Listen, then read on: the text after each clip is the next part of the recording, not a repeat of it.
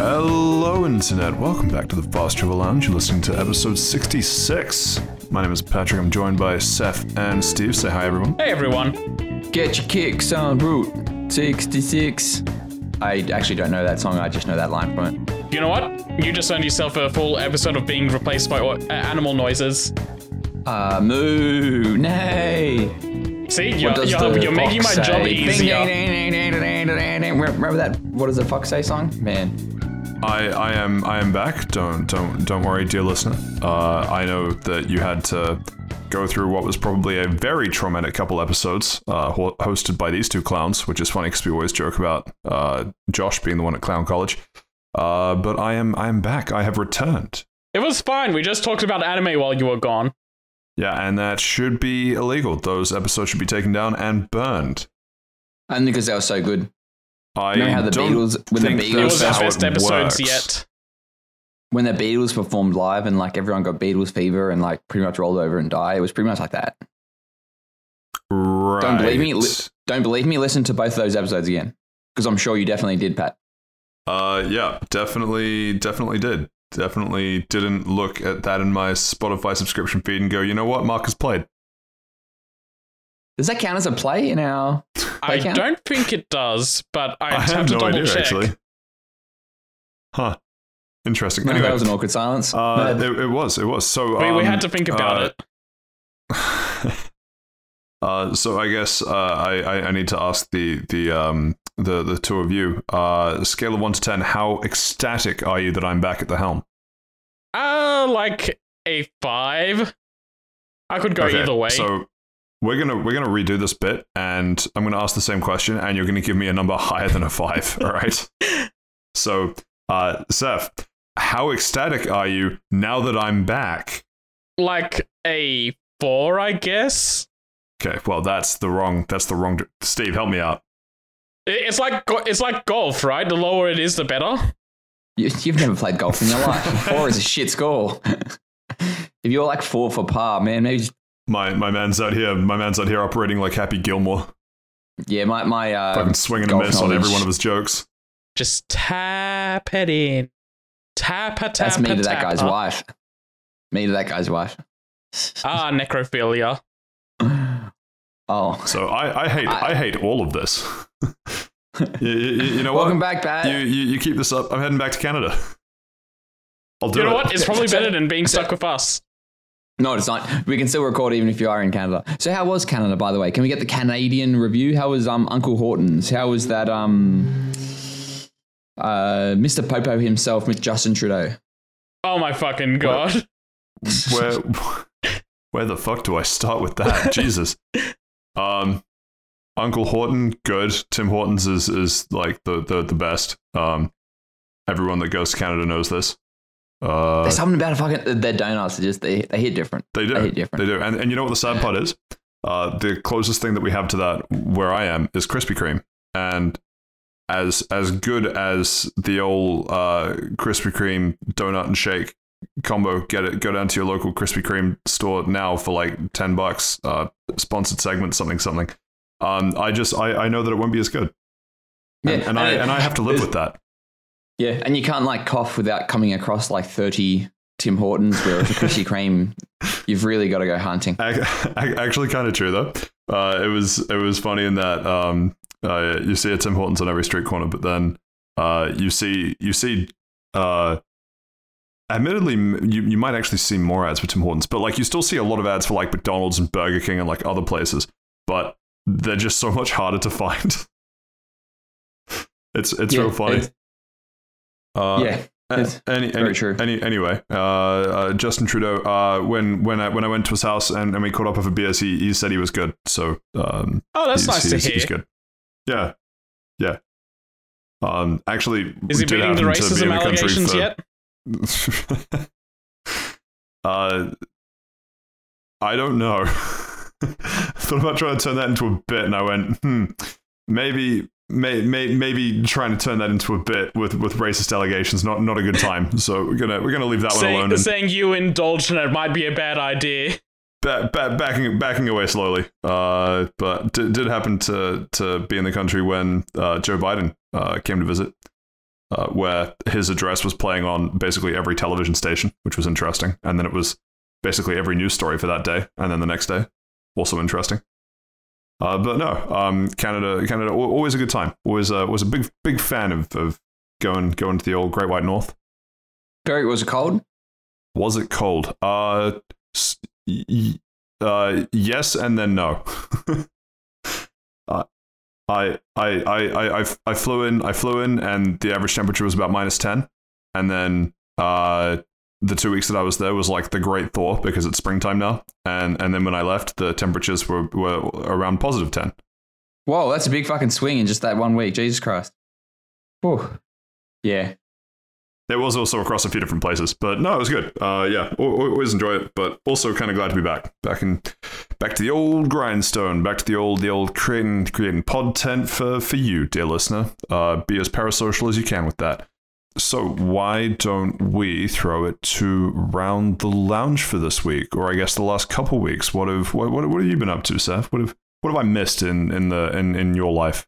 So while you were gone, The Last of Us finished, and I've been hanging on to that for a little while because we had that discussion when it was just the two of us one time, and I feel like it's about time we went back and finished that.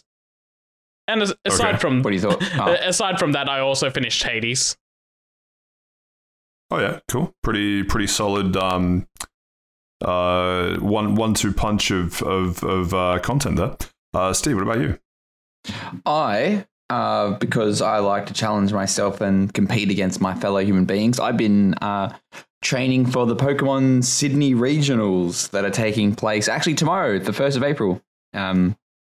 So I've been doing a bunch of EV training, IV training, testing some teams on Pokemon Showdown. Hopefully you're training more than just the EV. Yeah. Training Vaporeon as well. Oh, yeah, good. Good. You know what they say about Vaporeon? Yeah, what do they say? Acid Armor is a really good ability. Well, Acid Armor's not an ability, it's a move. See, you're a fucking idiot. You don't know. This man's never had sex with a Vaporeon in his life. All right, we're just going right into it. I was wondering when that was going to come back.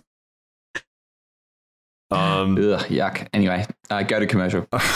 We don't do commercials. Yeah, good. Cut us off here then. I've said enough. Patrick, did you pick up a Manscaped sponsorship while you were over in Canada for us to read? Are you asking that because I'm currently only operating this podcast with one hand, or what? No, because we need the income. Oh, right. And Steven's asking for the ad break. And to be honest, Manscaped was the first thing that came to my head. Yeah, no, I feel like there's something to unpack there where basically every sponsorship we've claimed to have has been food related, and suddenly you go to Manscaped. So that's still food related. Good source of protein. All right. Well, anyway, let's keep going. Let's get this train going. Right. Why don't we go and finish off the old Last of Us? Why don't we talk about the last episode of Us, The Last of Us? I mean, last time we talked about it, we left off at episode 3. I feel like it's a bit of a jump to go to the last episode. Shouldn't this be a review as a whole? It can be, if that's what you want. I haven't seen it. They should make a video game about it. They should, actually. That would be a way easier. Actually, you know what? They should go beyond that. They should make it very accessible and so bring it to PC. I think that would be the best way to play this game. Who do you reckon they should do for port to bring it to PC? I reckon King probably has the chops to give the old PC port a go. I think Iron Galaxy would do really good. Aren't King the people that make Candy Crush? What? Yes. Is someone missing? Oh, okay. Are they known for their PC ports? I don't really know. No, they're only known for mobile games. The only kings in my life are you two. Oh, wow. And all the listeners. Might actually be that might be the thing that I hate you the least for saying on the record. For today, anyway. I got on the record. Yeah, for today, we'll see. We'll see if it keeps up. Okay, so why don't we? I guess it's going to be way too long to kind of do too much in depth. Oh yeah, no. There's not going to be a lot of in depth episode by episode stuff. It's just going to be. I just want to touch on a couple of things across the season. So okay, starting touch away. Actually, don't do that. Please rephrase that, because the first thing I was going to talk about, I do not want that word associated with. Well, now I'm curious. All right, so the first topic of discussion, how did you feel about Sam being changed to mute? And de-aged. Like, he's a lot younger in the show than he is in the game, and I kind of didn't like that change. Interesting. Wait, which one's Sam again? He's the younger of the two brothers you meet in Philadelphia. Yeah. Sam and Henry. Oh, yeah. So Okay. No, so I know in the person. game, he's about roughly Ellie's age, and Yeah, he is. and in the show they made him 6 to 8. Yeah. Now the making him mute, I'm not too fussed about. It's the whole Well, making him let's- younger part that is the one that gets me.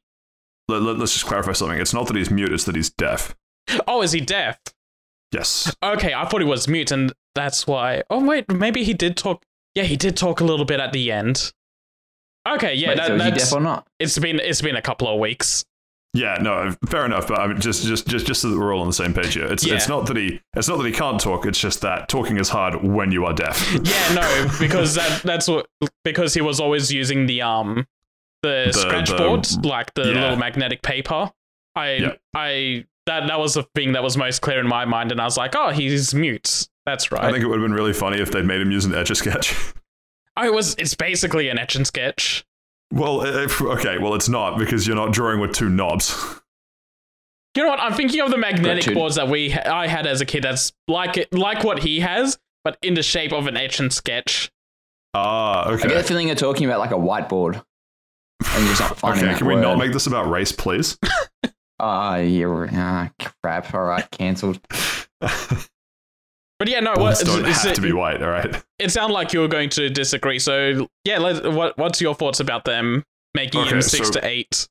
My opinion has been heavily informed by the excellent behind the scenes podcast, like not sister podcast, but like the related HBO's The Last of Us official podcast, and the discussion that they had around this episode was probably one of the best episodes, like, for discussion, because when I first watched it, I didn't really. It's not that I didn't care, it's that I didn't think of it playing out too differently to similarly aged Sam in the game. But what was interesting was hearing them discuss it. I realized there was a whole bunch of things that I just sort of took in and didn't really pay as much attention as I should have, in terms of a lot of the themes and ideas that they wanted to play with working much better when there is an age gap between Ellie and Sam. So after the fact and looking back on it now, I'm pleased that they de-aged him, and I'm pleased that they made him deaf. Okay, so I haven't watched that, but where I'm coming from is more in the game. They treat it as more like they slowly start becoming friends with each other, like because they're the same age, they treat each other around the same like respects level, and they get on each other's level. They get on each other's wavelength, and it's like, this is someone Ellie can relate to, and we're seeing Ellie relate to someone around her age in the game, and that's really good to see. Like, most of the time in the game, you're seeing her interact with adults, and so having someone her age to interact with and bounce off of, it's really interesting to see that play out. And then it hits hard when he gets infected, and she's lost basically what's the closest thing she has to a friend is up to that point that we see. De-aging him kind of changes that relationship more, like she's an older sister more so, or a caretaker sort of character. Yeah. And it changes the whole dynamic, and I'm not sure if I really like that, because I really liked how it played out in the game itself. That's fair. I think it's also worth mentioning that in the game you had a lot more of contextual Ellie through relationships with people like Bill as well. But it's kind of an offshoot of what you're saying with like always having a relationship with an adult, but her relationship with Bill specifically is very different to a lot of the other relationships she has with adults throughout the show. The reasons in hindsight why I'm in favor of de-aging is because the one of the things that they don't fully explore, I should also say it's been a long time since I played Last of Us Part 1. I haven't played it since like 2013. Okay, I've played it more recently than that, but not like super recently. Last year. Thanks, Steve. Yeah, no, it's just I hadn't said anything. I'm sorry, but didn't you ask if there was a game earlier? Yeah, that was obviously a joke. And everyone knows it's based off a video game. I don't know. I feel like this is based off an anime based off a video game. Yeah, what's the anime? It's based on the remake. Boku no Pico. Okay, well, you... Yeah, ignore that comment. Oh, boy. Don't Google that. So... One... No, do Google that. Don't believe me? Google Boku no Pico. Fuck's sake. One of the themes that de-aging Sam does a really good job of playing with is the idea of Ellie as the savior, because oftentimes she needs to be saved or is otherwise not independent enough because she is, just a kid, that we get to see her take on more of the I can save them sort of role, which is embodied more so in her role as, once she gets to the Firefly Hospital, that there is the possibility that she could be the reason for a cure, that she could, save everyone. So to see that play out in the microcosm of the end of that episode when Sam gets infected is a really, I think it was super powerful in that it showed, or it kind of highlighted how you have these expectations of, I can be self-aggrandizing because I'm immune, I'm special, what have you. But then you're also absolutely powerless to stop, seeing someone effectively die in front of you. Like you can't save everyone. I think that was fairly powerful. The other side of it is that, particularly with that scene of trying to save him, compared to the game where I think He keeps it hidden, I think, in the game. He doesn't tell her, and then she wakes up and is shocked when he's turned the next morning. I think he implies it, because I think he asks the same question. Oh, yeah, no, he asks the same questions. Yeah, do you think someone who's infected still has humanity inside, or however it was phrased? Like, are they all monsters? Or I don't remember the exact wording of it. But you're right. I don't think it was clear to Ellie at the time that Sam was infected. Because he leans into it by saying, "What are you scared of?" And that's what his explanation of what he's afraid of. And it's like, oh yeah, it makes sense for being in that world. You'd be afraid of that. So she probably doesn't think more of it. And then we, as a player, see that he's been infected, and then it cuts to the next morning. Yeah, that's right. Yeah. From my memory, he shows like Ellie and him have that touching moment where she gives him back the toy, and then he's like, "Yeah, I'm actually infected." It's like, "Well, man, that's Bark. All right, good night." Good luck with that. See you tomorrow. Wakes up. Everyone wakes up the next morning, and then it's like, "Hey, how you going?" And Ellie gets attacked by a good friend, and then but Henry shoots him, then shoots himself straight away, and it is the most fucking traumatizing thing of the entire one of the most traumatizing things in the game, and it's like, holy fucking I think it's probably the most impactful moments of the game. Certainly up there. It's semi unexpected as well, because you definitely feel like you've just man, go back to the TV show. I'm talking about the game now. I've already spoken about the other thing that I want to highlight, that Sam being deaf was an amazing stroke of genius to do. Again, this was something that I didn't think of while watching, but they brought it up in the podcast, and I was like, holy shit, they're right. Remember how in episode 1 we see what's basically a borderline catatonic elderly woman who can't feed herself or really do anything other than sit in a wheelchair? Yeah. When she's infected with cordyceps, she's sprightly, to say the least. Sprightly is such a good descriptor for that, actually. Oh my god. But the indication there is that the cordyceps, yes, it's a fungus that parasitically infects the host, but it does have the ability to kind of replace damaged nerves and muscles and things with its own network of tendrils, fibers, whatever you want to call it, thus causing elderly women to be sprightly.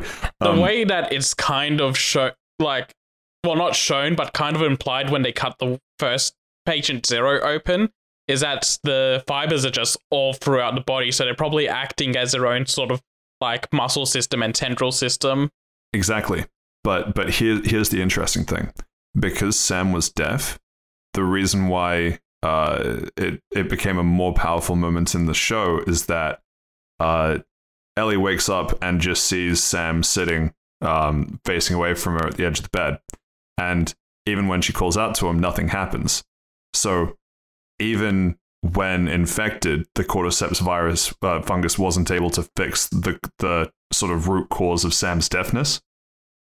I can see that, but because the first stage is like the most basic stage. I'd be interested to see if they would have implied it stayed the same if he had turned into a clicker, since they're the ones that are much more known for their hearing. Their hearing, yeah. But I thought it was such an interesting kind of extra gut punch, because it's now entirely believable that Sam turns and never attacks Ellie in her sleep or anything, because he can't hear her. Yeah, there's no stimulus. Yeah. And I just thought that was such an interesting kind of thing to highlight. In a similar vein, I know that we're going to jump around a little bit, but the death of Pittsburgh girl. I want to say Melanie Linsky, because that's the actress. 2.5 Men. Yes.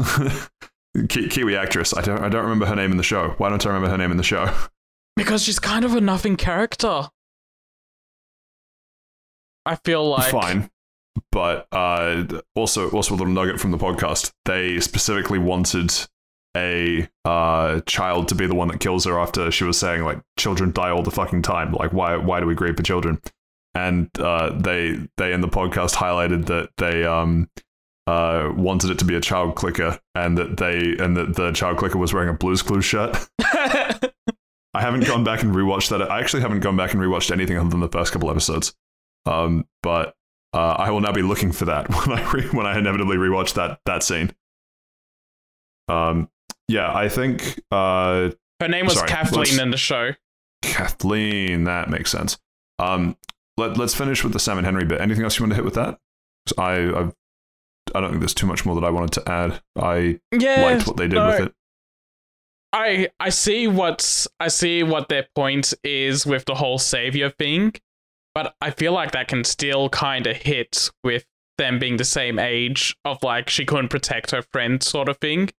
I get it hits more like that she's taken this role of a caretaker and like a savior for him now that he's younger, but it's still not a decision I'm entirely on board with. Like, it doesn't ruin the show or anything for me, but it's just, I understand why they did it now, but I don't know if I agree with doing it.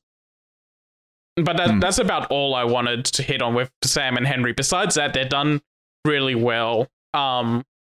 Henry's actor is really fucking good. Like, he's one of the highlights of actors for this show. Definitely. Why don't we jump to Kathleen for a sec? I really liked how they did, or how they, I guess, redid the Watchtower part of the game with the sniper in the tower type thing. Yeah. And Kathleen's final showdown, all that sort of stuff. Because oh, right. Also, I got to eat a shoe on that, because, hey, I didn't think they were going to do a bloater, and they do with that episode. Yep. So I gotta put my foot in my mouth for that one. As soon as the ground opened up, and then I saw the one hand, I was like, oh my god, they're doing it. Yeah, well, I started getting that idea with the episode beforehand, where they showed the ground cracking underneath them in like the stairwell. Yeah. It's like that's very much there's something big, some monstrous thing coming moment, and it's like, well, they're gonna do a bloater now. True. And the fact that they also do the game death in there, like you see it in the background ripping the guy's head open like he does to Joel in the game. Very good touch. So they mentioned that too. I feel like I'm going to end up just shilling the fucking podcast. Go listen to the podcast. Podcast excellent, but after you listen to our podcast, finish this one first. Yeah, listen to all of it. They contemplated trying to get the bloater to rip someone in half, and they basically, I'm pretty sure it was Weta that they ended up working with. And the guys at Weta were like, okay, we cannot have someone get ripped in half that looks any kind of like realistic for what's happening. So ripping the head off was the kind of compromise in a sense. I really didn't like Kathleen's character, but I understood the purpose that Kathleen's character served. So, yeah, that's where I sit as well. Like, I understand what her role is in the show. She's not that great, and she kind of just serves the purpose of contextualizing why the Raiders are that militaristic in Philadelphia when they're just kind of like that in the game, and you don't get any backstory for it. And also sort of being the embodiment of vengeance at all costs type thing. Oh, actually, special shout out to the start of that episode, the truck attack when they first enter Philadelphia, and the guy begging for his life. I might be sadistic to say, but laughed so hard during that entire sequence. Yeah, it's pretty sadistic to say, big fella. It was just very funny to me when he there's like there's a moment, like, it was so well acted that you could tell that he knew deep down he was going to die, but he still does the what's your name? My name is whatever his name is. My mom lives just a couple blocks away. Like we can go there. I didn't realize that. I didn't mean to attack you. I didn't realize that this would happen. We can be friends. We can like trade goods and stuff. And Ellie shot him in the spine at that point as well, so he can't get back up. Yeah, and Joel's slowly walking towards him with the gun. Oh man, he kind of dragged funniest it out. moments in the show. But no, it was just very very well done. And then to not hear the gunshot, to hear the fucking like knife kill from a distance. Nice touch. Knife kill. You got the dog tag, or whatever the COD bloody thing is. Realizing that we have spent a long time talking about what is effectively 2 episodes. One or two other things you want to hit? Because chances are we'll have to just break this into another couple segments over the next couple episodes, because I'd rather not turn this into... I actually think I'll get through the next couple of episodes very quickly, because... the thing I was going to say, like, after Philadelphia, the show kind of tanks for me. We were just talking about how Kathleen is kind of nothing, but the added context of her being there and what she does for Philadelphia helps the story. And my favorite parts of this show is when they're expanding on what's already there for The Last of Us, and like, it's not just straight up a retelling of the game story, but they're adding more bits of the world to it. And after this episode, they just start going more and more towards just doing the game straight. And I started tapping out of it and losing interest. And by the end of it, I was kind of bored of it. And I think it kind of hit me in a way of, I don't think the second half of the show was for me. It feels like the show in general is more for the TV audience that hasn't played The Last of Us. Yeah, I was going to say, because that it's kind of a weird take to say that you saw the TV adaptation of a video game and you were disappointed there wasn't that there wasn't less video game in the adaptation. Yeah, no, because, and I know it's also a weird thing because I'm also kind of like, there's these weird drastic changes. Well, not weird, but there's like these big sweeping changes, like the Bill and Frank story, which I'm going to say right now, best episode in the show, but also kind of goes against of like what I feel an adaptation should be. I like the idea of expanding Bill and Frank's story, but completely reinventing it the way they did, I wasn't completely on board with. But in saying that, still the best episode of the show, and it's kind of hits on like what I'd wanted out of this show. Like the first episode expanding on Sarah and like that first 2 days, that was really well done. It's when they're doing these expands the world outside of Joel and Ellie, the show did really, really well. And then when it just focused on Joel and Ellie's story, it's like, yeah, this is just straight up doing the game on TV, and I've seen The Last of Us so much that I'm not engaged anymore. Yeah, I mean, I can't blame you for having that take, but it's still such a weird take to have to me, because I imagine someone that hasn't played The Last of Us would, at every moment they're not talking about Joel and Ellie's story, say, why the fuck do I care about this? This is a story about Joel and Ellie. Yeah, and that's where I think the TV side could have helped, because you can still do Joel and Ellie and keep the focus on them, but expands the things around their journey. It's why I like Philadelphia. Like, even though I think I'm not that big on Kathleen as a character, just her existence and her being there to expand the idea of what's going on in Philadelphia is really good, and it adds more context on what Joel and Ellie has to fight through. That's kind of what I wanted to get out of the show, just more expansion of the world, because yeah, I'm just kind of sick of Joel and Ellie's story at this point. Well, don't worry, because when they do part 2, it won't be Joel's story for much longer. Oh, absolutely not. He's going to the golf range. Hey, that's like the second golf reference I've made today. What's going on? Are we now a golf podcast? Yes. Crazy. Man, Fast Travel Lounge became a golf podcast so fast I didn't even notice. I don't know, it took 66 episodes. That's over a year. Other random points to hit. David, I liked, because a lot of it was pretty close to 1-to-1. Just because I enjoyed the story that part of the game told, and I enjoyed watching it play out on screen. The Troy Baker being there was a nice touch. Yeah. Troy Baker being there was a nice touch, and similarly, Ashley Johnson. You reckon? So Ashley Johnson was in there, but also the guy who played that guy's wife. Shut the fuck up, Steve. The guy who plays Joel's, I think it is Joel's brother. Oh yeah, Tommy. Yeah, Tommy in the video game was also in. Was Kathleen's second in command, Perry. Ah, cool. Oh, okay. Reckon, that's not right. Jeffrey Pierce. Wait, is Jeffrey Pierce Tommy in the game? I thought that was someone else. I'm pretty sure if it wasn't him, he had a role in the video game, but I forget which character it was. It might have been Bill, or like another one of the like burly old men.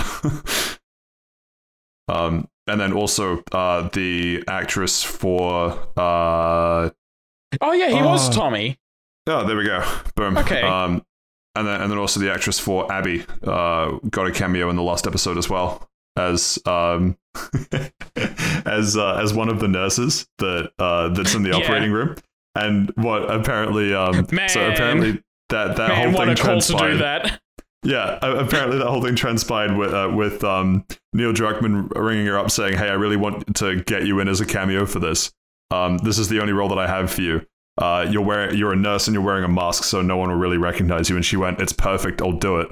And then on the day when they were shooting, she sent him, I don't know, either a Snapchat or just a pic, posing with the doc that had been shot on the ground, going, "Me and my dad love heart." Jesus. Which I think is just fucking that's hysterical. So good. Yeah. It was like me and daddy or something. It was fucking funny. Anyway, yeah, so it's a nice touch that they, and obviously the Ashley Johnson one's a pretty big one in the last episode. Yeah. But, yeah, no, it's cool that they've tried to like pull some of the old material through. Anything else you want to hit? It's a really well done show, honestly. Like, it is. It's just it's just personally my feeling was I've seen The Last of Us so much that when they started playing it straight, that's when I was getting less engaged. But overall, it's really well done, and I just at this point, I just kind of recognized that the show wasn't for me. Fair enough. The one big regret, or I think it's a regret. I don't think it's a mistake. But all of if you step on a tendril, you can awaken cordyceps via the sort of network thing, which was hinted at earlier on, was basically untouched for the rest of the show. Yeah, something I realized as I was talking about the game's events and how the episodes would be structured with some friends is that the infected are very front loaded. They show up here and there in the game, but they're not a major focus of the story like they are for the first half of the game. Once you get out of Philadelphia, no, even by the time you get to Philadelphia, their role starts taking a backseat in favor of showing how brutal other people can be in the world. And they just kind of serve as a gameplay function that in a TV adaptation they can be skipped over, and they were. True. But you also, well, my take on that is you're right, but there are reasons for that, such as like the geography of a lot of the kind of isolation of where they are for a lot of the time helps explain a lot of that away. But then even in places where they could make a reappearance, such as going towards the hospital, for example. Yeah, they skipped the whole underground tunnel that is completely full of infected. That would have made a pretty decent set piece for a TV show. It would have, and that's the one moment that I think that they could have pulled it back in. But it's also I'm willing to give them the benefit of the doubt in that it's kind of like a not necessarily resourcing issue, but how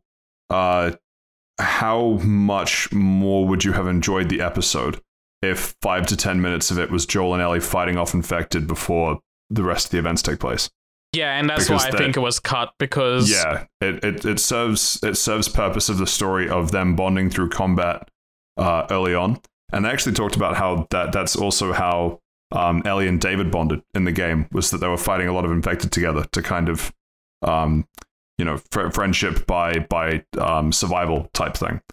But that's true. That's what they do. But when you get towards the end of the game, or at the end of the story rather, do you really glean that much more info in a narrative sense by watching them kill yet another zombie? Yeah. Yet another infected, rather. But yeah, no, I think that was the moment where they could have used it if they wanted to, and they chose not to for whatever reason. So, looking at the time again, overall, where does Last of Us fall for you, rating wise? I want to be fair and say you could also split it into first half, second half, because you said it was the second half that kind of lost it for you. Overall, for me personally, like a 7, because I did enjoy the first half a lot, and then the second half is where it started losing me a little bit.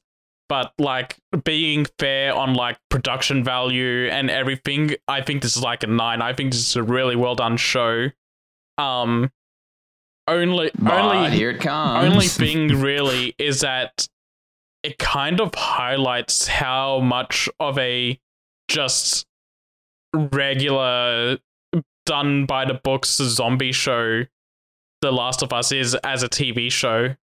Like, it made a huge wave as being this big narrative thing in the video game landscape, but as a TV show, I still feel like that overall the setting and everything done is still fairly generic, and that's probably just because there's so much zombie stuff and zombie media out.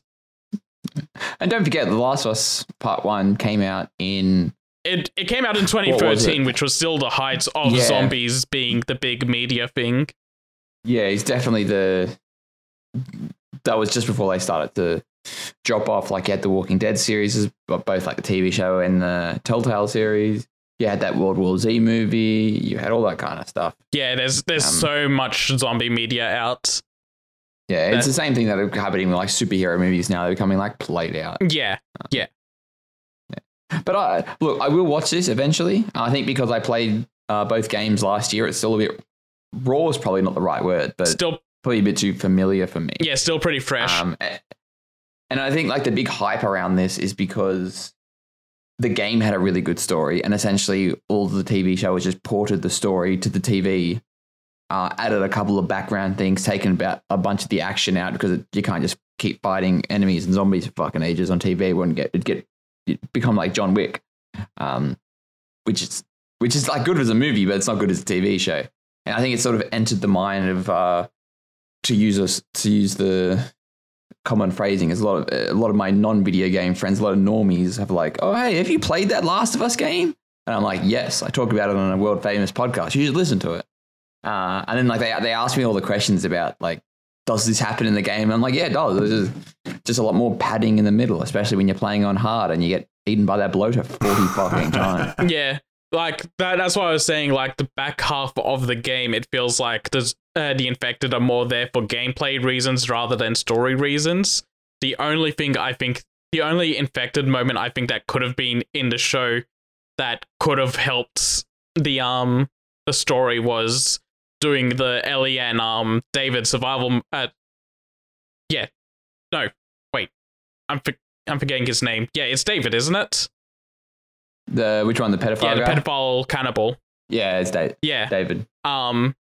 Having that moment where they both had to survive together against a horde of infected that was in the game, that could have helped because that kind of reinforces again the kind of familiarity through survival and soft trust, but not entirely.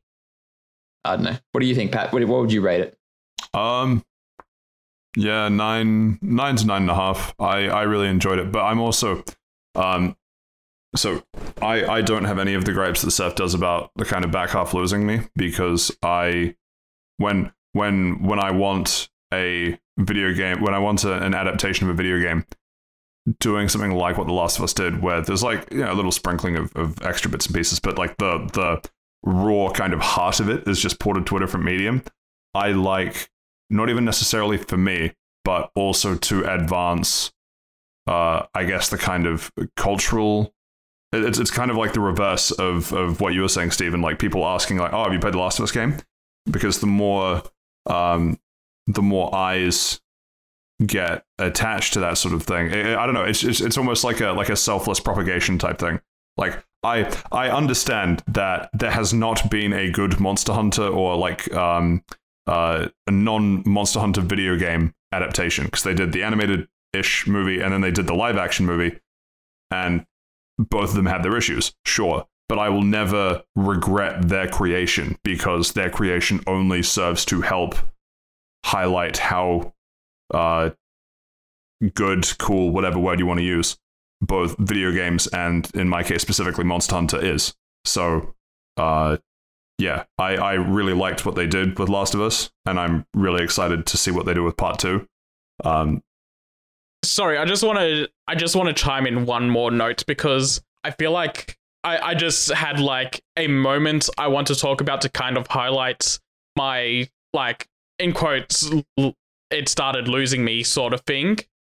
So the moment after the David interaction, it's got that part That's where, one word. yeah, it's got Ellie freaking out and Joel grabs her and she's like starts sobbing, and he's like, I got you, and like reassuring her, and you're like, not for me. No, not that. It's like that moment hit me really hard in the game, and seeing it play out on the TV show is like, yeah, okay, that they did that scene, and it's like I'm seeing people on online talk about it, and they're digging into like the way Joel's cradling her and like repeating himself to reassure her, and they're all like getting really deep and invested in the scene, and it's like these are people that are seeing this scene for the first time for the TV show, and they're like losing their minds over it, and I respect that. But it's just like, for me personally, I went through those emotions 10 years ago, and those emotions didn't get risen back up seeing it play out on TV. That's kind of where I'm coming from. It started losing me in the second half when they were playing it straight more and more. So, okay, well, I mean, I feel like I have to ask it that at this point. Then, what could they have done in that part of the TV show? I don't think it's anything they could have done. That's why I say my feelings on that is that the show is for people that are experienced. I feel like this show is for people that are experiencing it for the first time on TV, and not for me who got all their emotions for The Last of Us out playing it out the first time all those years ago.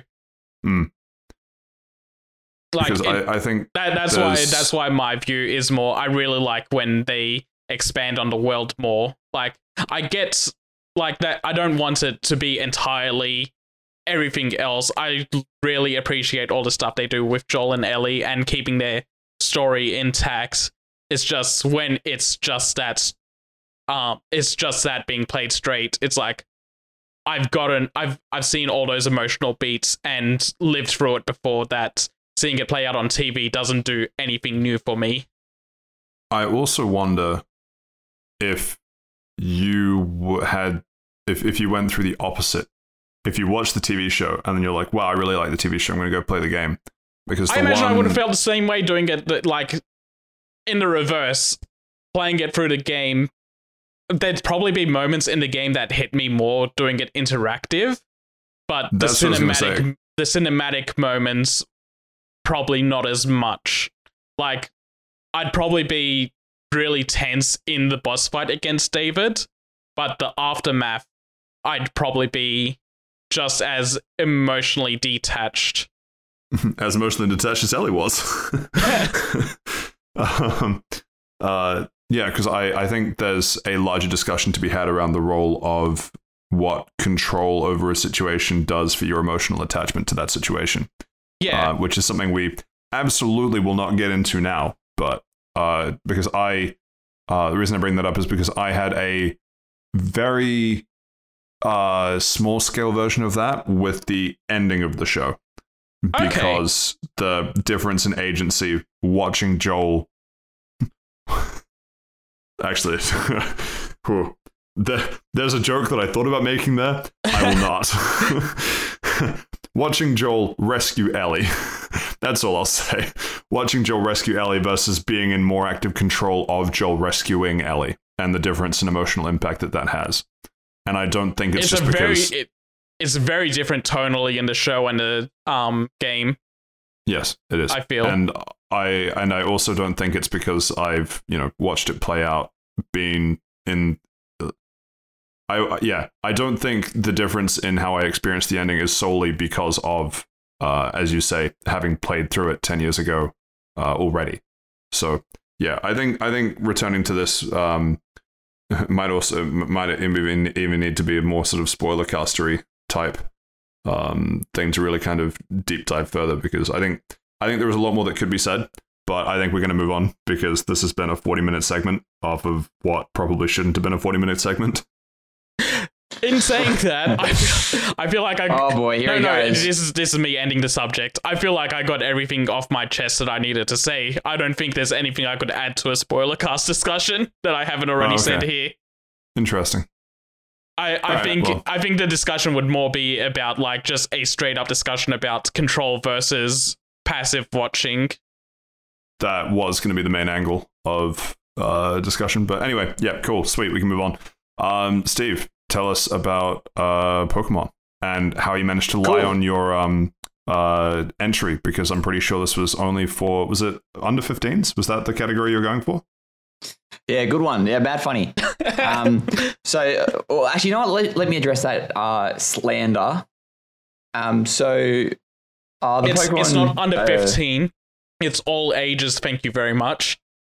Fuck you too. So Pokemon, they call it a VGC, which is Video Game Championship, and they have it split into 3 different sort of areas. There's pretty much the juniors division, which is people born. That's your sport. No, it's like around about people that are between like I think it's 10 to 13. And then they have the seniors division, which is about 13 to 17. And then they have the masters division, which is 18 onwards. And that's where I'm at, baby. I'm a master. Yeah, Pokemon master, some might say. So essentially, I got into the VGC a bit, specifically with Scarlet and Violet at the start of this year. I decided, like, you know what? You're a good game. I'm going to keep playing online and all that kind of thing. And I really did enjoy it. So I thought, you know what? Let's actually turn that into something fun. So for the low cost of $35 dues, I entered this competition. It starts tomorrow. I built my team. I've been using Pokemon Showdown, which is essentially a simulator, because the different thing about this competition is that it's the first day, or the first tournament really, where Regulation C rules will be applied. And Regulation C essentially means you can use all the Paradox Pokemon and all the Treasures of Ruin Pokemon. And it's the Treasures of Ruin Pokemon that are new to the format. And there's a lot of discussion that I'm seeing on like different forums and online about how this is going to interact and which one to use, what team to use, and all that type of thing. Are people still worried about the fish? Because I remember that popping up on Smogon. Don fucking Bozo. God, I hate that fucking goddamn fucking dumb fish. Oh, look at me. I've got a fish and it's a sushi in my mouth. Oh, I get no, not that one. I mean the Treasure of Ruin one. The one that's... Chi-Yu. Yeah, that's the firefish. Yeah, no, I'm using that one. The LED beads. Yeah, pretty much. Well, and a lot of the worry about this is my experience with the Pokemon VGC meta is there's like pretty 20, 25, possibly even 30 different permutations or combinations of different Pokemon you can use. And it's how you use it. So if I'm using Chi-Yu, its special ability lowers the special defense of all Pokemon on the other side of the field. So it makes sense for me to use a bunch of special attackers on that team. You know what special attackers don't have? Fucking good defense to physical attackers. So if I hit a physical attacker team, it's a lot of like, it's a weird sort of maneuverability game. And what I've sort of been, because I've been watching a lot of the other championships in like different American regional divisions. And it's a lot of people that are doing, like the pool is about 10 or 15 Pokemon. And it's about how they use them. Like head to head, it's literally comes down to like one or two plays where the person has either read what their opponent's going to do or misread it, and that's fucking it. And that's sort of what I think is really, I want to say, I don't want to say fun because I try to overcomplicate it and I try to do, the big brain play. If I was in their position, I'd do that. So then I'm going to try and counter it. But it turns out that everyone's just the lowest common denominator and they just do whatever they fucking want, and I get blogged. Ugh. But yeah, I'm looking forward to it. I'll report my progress in. I don't want this to be a big update. I'll report my progress when I come back. I will say though, out of all like the meta teams, I'm using that Bellibolt Pokemon, that big toad with the electricity in his tummy. That's like my sort of unique thing because I think it's pretty cool. And this is the way that I'm going to use it with that Chi-Yu to lower special defense. It'll be pretty cool. So the format is pretty much, I go tomorrow, I'll play, I think 10 games. And if I win enough to make the top day 2, which I think day 2 is the top 32, then it'll be like a bracket sort of format. And then there we go. I'll have a chance of winning. And if I win, I think it's $5,000 is the prize pool. So it's a fair bit of coin to go into the back pocket. Do you have to battle the juniors and seniors to get the prize? Or no, I do not think it works like that. Imagine that though. It's like a winner takes all type of thing, and you go up with it's like a 13-year-old, and they fucking like flog you. If you win, you take their rarest Pokemon. Well, if I win, I take $5,000 from them. And I think because they're underage, it's offered as a scholarship. and then because it's Pokemon, you get to add their number to your Pokénav, and you can come back and rematch them at any time later on. Hey, my Rattatta's gotten really strong. Give me your fucking money. Give me the amulet coin. I'll start robbing them blind. What, does mum and dad want to get in on this? I'll rob them blind too. Yeah, so like I'm really heavily dealing with the butterfly tummy at the moment. went for a run this afternoon because I just couldn't really wind down after work, and the whole run was like, oh yeah, I can't wait to go to the Pokemon thing, blah blah blah. So yeah, I'll probably post on social media if I do make it to day 2, because day 2 is broadcast. I don't think all the matches are broadcast, just like a certain couple of them. But maybe I'll make it. Yeah, so send thoughts and prayers. Even though it'll be over by the time everyone listens to this, but I'll do some sort of, maybe I might dab if I make it to like the second day and my game gets broadcast. I'll just start dabbing on people and throw them off. But yeah, I'm mega excited if you can't tell. Listen, no matter how you do, I'm proud of you for even trying. Thanks, babe. Yeah. Well, I've never really done something like this before. Like everyone talks about like fighting game championships, StarCraft championships, Overwatch, or anything other to do with esports. But I think, yeah, you know what? I can make it. Man, speaking of Evo, Japan is happening right now. Is it? Well, not right now. I think they're done with day 1, but it's happening this weekend. You reckon that's bigger than the Pokemon regional tournament? I'd have to check the numbers. Yeah, no, I'd say it will be, yeah. I think they're selling a bunch of merch and stuff, so like I might leave the old credit card at home so I do not get scalped. But yeah, I packed my bag. I got snacks, got a Barocca, because apparently, according to, and may God forgive me for uttering this word on the podcast Reddit, everyone's like, oh, you make sure you have caffeine for the second part of the day. And I'm like, I'm not getting caffeine. I'll shit myself. I'm getting Barocca. Give me those B vitamins. But yeah, I got snacks as well. Chicken crimpies. Good luck charm. But yeah, man, that's it. I'll report in. Wait, what happened to the nuts? What happened to your plan of taking nuts to throw at people with peanut allergies if they to help win? Yeah, okay. Yeah, thanks for spoiling it. Like now it's probably going to be used in a like crime that is premeditated. now they're going to use it on Steve. Absolutely. Do not release this episode. Edit that out. I was going to throw the nuts at them and yell out, "What are these?" And then as they go into anaphylactic shock, I like, sorry, but it wasn't. He's disconnected, sir. It wasn't a "what are these" that is funny. It's the way you said it that was funny. Pocket sand. Yeah. But yeah, send thoughts and prayers. You might be talking to a Pokemon champion. This probably, if I go like 0 to 10, I probably will never play Pokemon again. You better not show up on the podcast. Yeah, don't come into. Hey, I like you guys. Don't come into Fast Travel Lounge tomorrow. Oh dear. But can't wait for you to go into work and everyone asks how the Pokemon tournament went. I did not tell a single soul at work. They asked me what I was doing for the weekend, and I said, "Oh yeah, no, I might just have a quiet one." If I win, we might have a different discussion. If I don't win, which is technically more likely, yeah, I just had a quiet one. That's when one of your colleagues marches up to you angrily on Monday saying, "My kid tells me that you beat him in Pokemon on the weekend." Isn't your kid 6? Your kid should have been better. Like I said, tournaments all ages.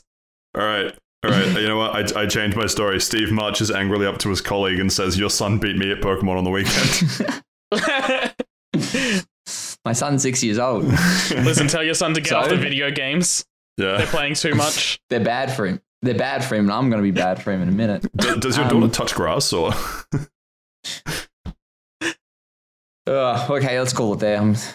I knew this was going to be a roasting session. Oh, actually, I got like a haircut as well. So now I've got like, so I used to have like nipple length hair. Now I've got, someone said that I looked a bit like Vegeta, but with like, cause like the hairline. So that wasn't very funny. Condolences.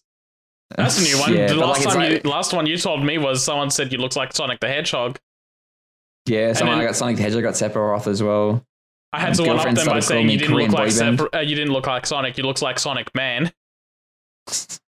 No one knows who Sonic Man is. Yeah, everyone knows Sonic Man. 06. Everyone's played Sonic 06. Cool. Everyone loves Sonic Man. You know what? If you don't know, actually, if you do know who Sonic Man is, write into this show. There you go. A bit of affirmative action. The people get those engagement numbers up. Yeah, leave a like. You know what? Even if you don't know who it is, like, comment, subscribe, and tell a friend. Write in asking who is Sonic Man. That should be the audience question this week. Actually, well, it'll be next week because people will write in. But yeah, Pokemon tournament tomorrow. I'm very nervous.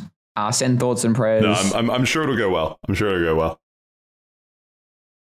Let's see how we go. Look, actually, joking aside, I do actually think it's really cool that you're trying it out. Yeah, no, it is. I don't think it was fucking cool. It's $35. I'll report in with like hygiene concerns as well. If it smells or something. We'll just be all the people that have the worst hygiene. Like technically shit your pants. Don't think it's against the rules. And they also dropped because I'm pretty sure the last Australian tournament over in Perth. I know, right? Perth had a fucking Pokemon tournament before Sydney. They still had the COVID rules up, so you had to wear a mask inside. And apparently there was a bit of trouble enforcing it, and people didn't know because it's like COVID doesn't exist, and COVID never fucking existed in Perth. So it was like a weird type of thing. And now they've dropped it internationally, but I'm still going to bring a mask just in case. I don't. If someone tells me to wear it, I'll wear it, but I'm not going to mask up. I will be sanitizing my hands quite fiercely, but something about Pokemon players are not washing their hands. I'm speaking from experience here. But yeah, segue me off. Sure. I guess that brings us to the end of Random Lunch for this week. Means we get to move on to part 2 for this week, which is, of course, the news. Starting off, multiversus news. All right, full disclosure, I actually thought that they went through general release. I completely forgot that they only released the open beta, but the open beta is going to the farm for a couple months. Yeah, I'm in your boat. I thought like there was that weird beta thing they had like a million years ago, and then we played it, and then it was like it closed down for a bit, and then they did this, and I thought that was the full game, but no, it's actually the open beta. So I thought when they did the 1.0 patch, that was supposed to be official release because they took people's money, and I feel like right after LeBron James, and then they went, and now we're going to do patch 1.0, we're going to introduce the Battle Pass properly in Season 1. I thought that was going to full release, but no, that was still all open beta. Well, that's probably a big thing to say about this as well. They were like, the game was free to play, but there were microtransactions, as fucking every game has these years. And there were purchase versions. Fucking expensive. What's your purchase versions? There were very expensive purchase versions called the Founders Packs. Oh, yeah, and it came with like all the characters unlocked and like all the costumes. That's right. Yeah, it was like $60 or something. That's right. Yeah. Well, yeah. So those, if you paid for that, yeah, money literally stolen. Which is very fucking money stolen for a year. So I can't tell.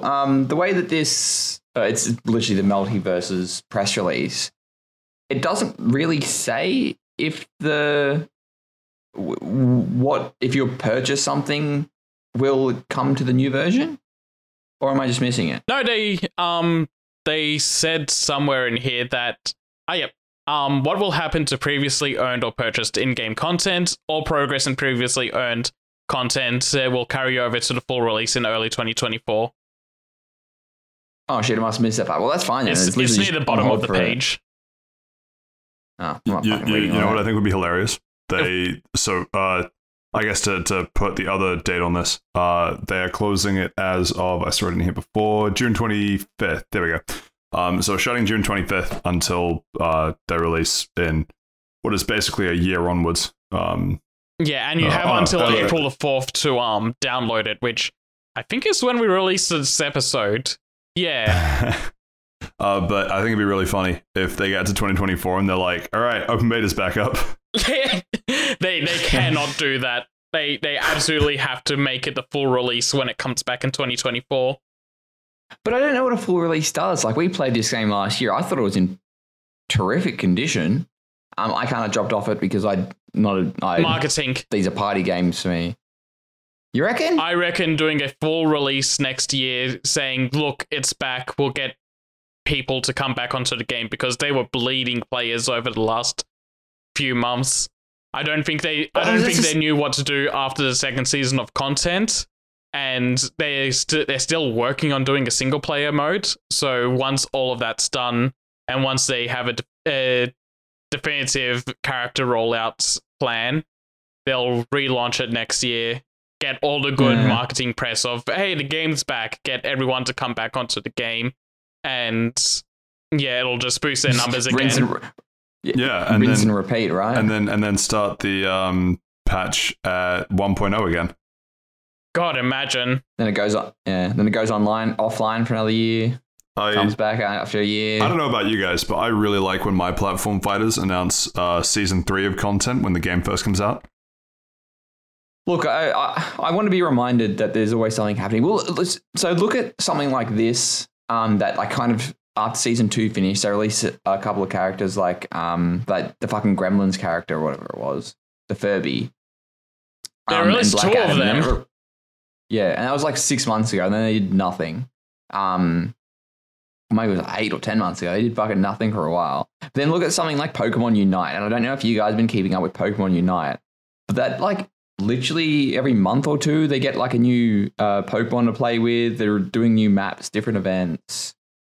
That literally, and from what I understand, it's got like a very core community base, and they've got like 60 or 70 characters you can play as now. Like, unless literally just they're sort of not grinding away at it, but they've got a roadmap. They know what they want to do, and they keep engaging the community. And it just seems like Multiverses it had the lightning in a bottle for 2 weeks, and then it just didn't close the lid. They just let it go. I was like, I cannot wait for Pokemon Unite Dexit.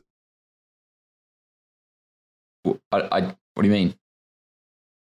Like when they get so bloated that they just have to start again. Pokemon Unite 2, and it cut out a quarter of the roster. No, like, the animations just didn't like port over properly, and everyone's like, the game files are right here. We can see you moving into the trash bin. Hey, by the way, there's DLC for $45. You get the old ones back. Yeah. I was kind of under the impression that they just keep this open beta up until full release. Besides the point of us thinking the full release was already out. Yeah, whatever. Yeah, very strange.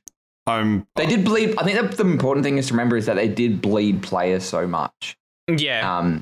When you have a live service game like this, like going back to what you were saying about Pokemon Unite, you kind of need a new character out every month or two, or some sort of content drop every month or two to keep people invested.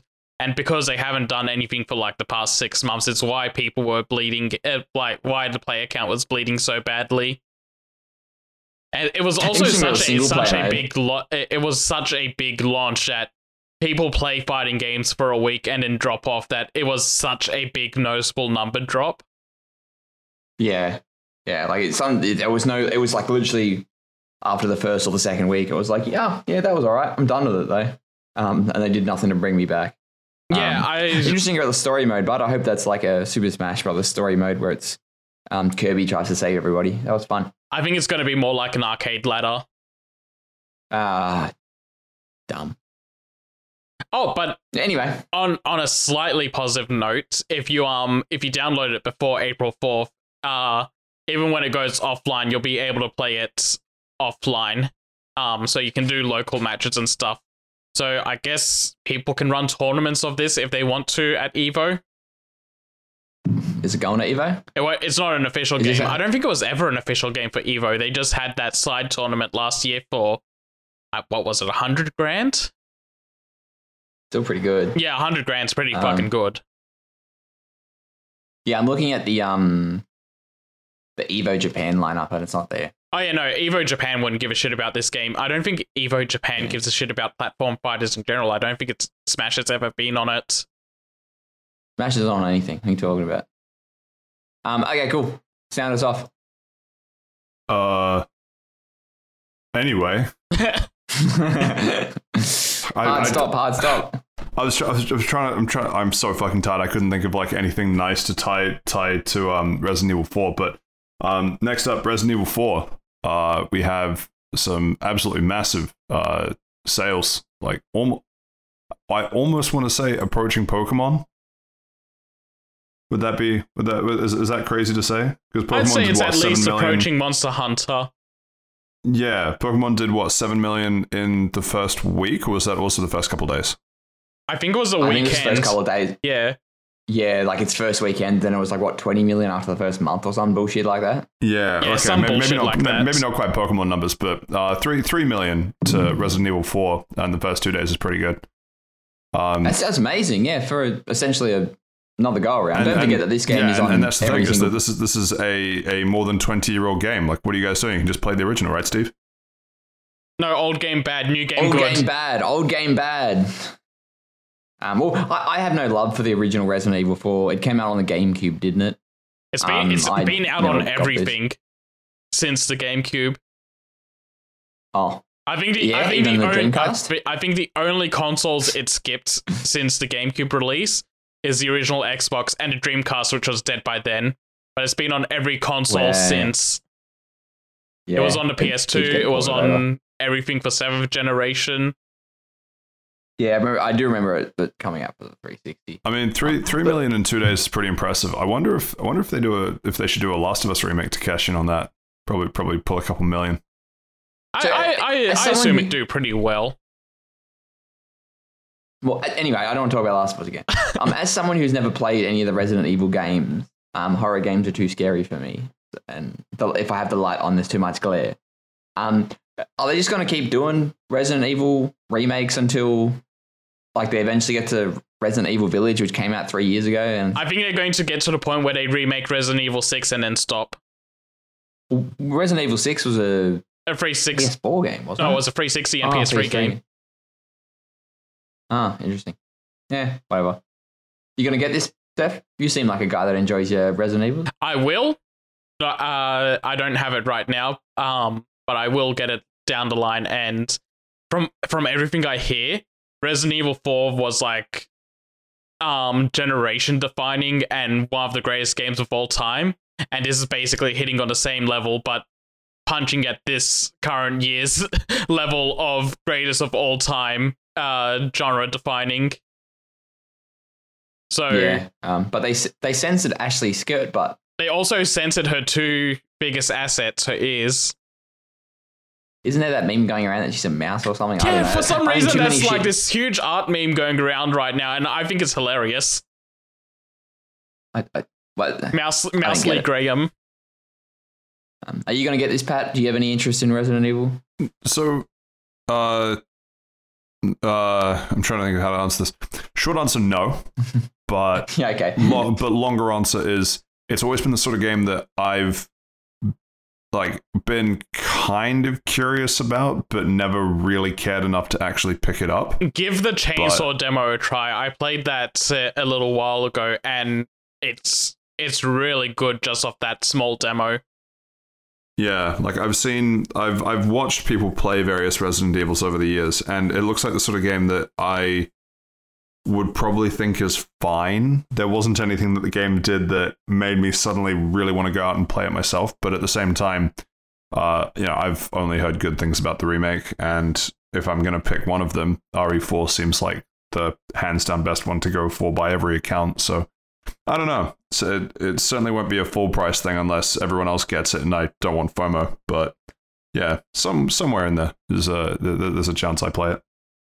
Do you have to play the other Resident Evil remakes to play this one, or is it like a story continuation thing? It's a story. My understanding is it's a story continuation of RE2 in the loose sense of you're playing Leon, but they kind of summarize everything you need to know about Leon for at the beginning of RE4. They just go, hey, this happened in Resident Evil 2. This happened in between games, and now you're here.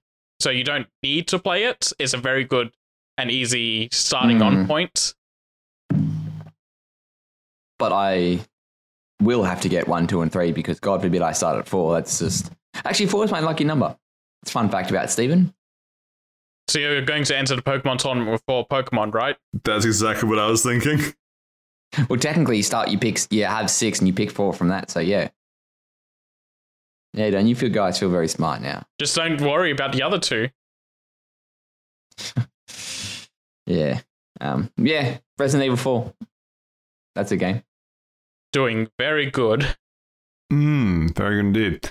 I don't remember which of you said that it's a game that you shoot. Like you literally just said it, but it was phrased so perfectly for the segue. Shoot.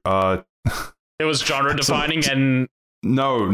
The other side. Something about it defined the console generation. Seth, shut up. Something about God forbid I play this game before I play the other ones. Speaking of other games that God forbids you were playing, Forspoken gets DLC. See, I was going with those because this is like the exact opposite end of what RE4 is hitting on. This is defining the generation in the opposite sense. This is the Sonic 06 of the PS5. Hey. Interesting. How much is it? This DLC? I don't know how much it is by itself, but it's included in the deluxe edition of the game.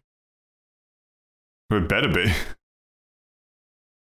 So on the Microsoft Store, Forspoken is on sale. Microsoft for Store? 23.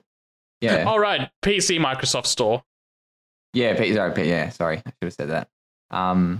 It does look like it. Yeah, it does look like it's... if I didn't know it better, but it's just playable on PC. No, you're right. Actually, this is American dollars anyway. No, never mind. It looks like this...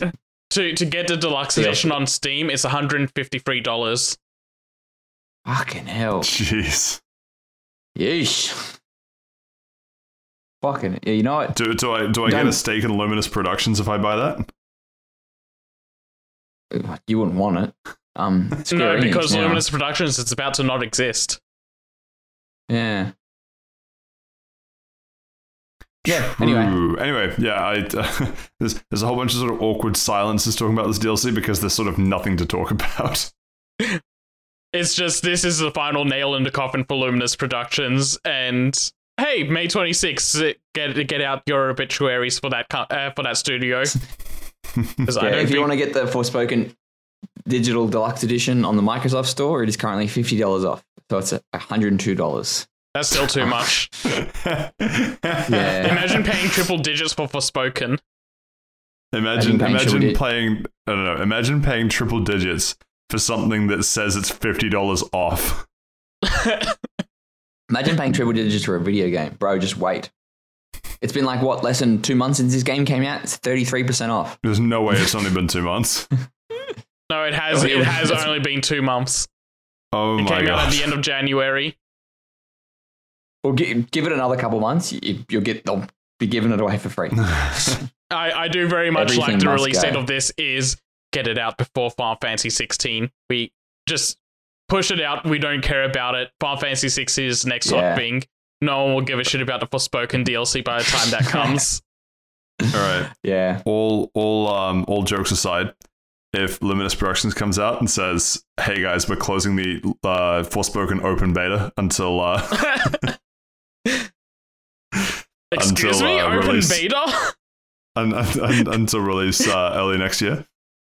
You load up the game and you see that it says version 0.95. They just roll the patch number back. Oh man.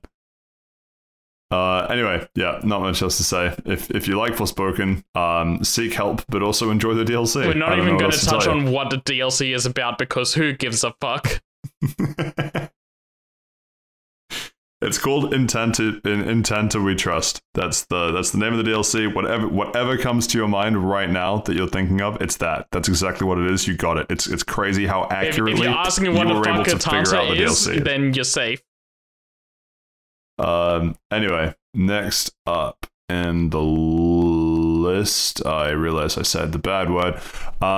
We have a remake of Live Alive. I'm excited for this. No, hang on. Whoa. So, because this is an audio medium, nobody will understand this. It is literally spelled Live Alive. Why did you call it Live Alive?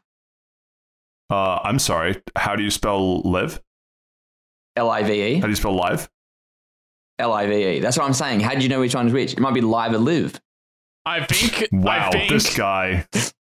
So to put Steven in his place, I'm pretty sure this game's title is called Live Alive. That's just stupid. All right, Pat. It's a JRPG. Come on, Steve. Let's go make our own game. Look, I'm not saying we're both wrong, but you wait till I hear about Data. There's Data. Where's Nida? Eh? Am I right, fellas? What? Like data, like data, like it doesn't. I fuck it. There's no Y in it. Yeah, but like the way that I'm pronouncing it, Data. So anyway, You're like a person that calls a beta tester a beta tester. Oh boy, do I have some news for you. There's bees in my house. Oh no. Not the bees. The GIF of Oprah is the best one. It actually is. I fucking love that GIF. Anyway. It is excellent. Live Alive. I think we might have talked about this last year when it came to Switch. Live Alive, excuse me. Live Alive. We will all say it our own ways. How does that sound? That sounds horrific. We should just agree on one, and that one's mine. Live Alive came out on Switch last year, and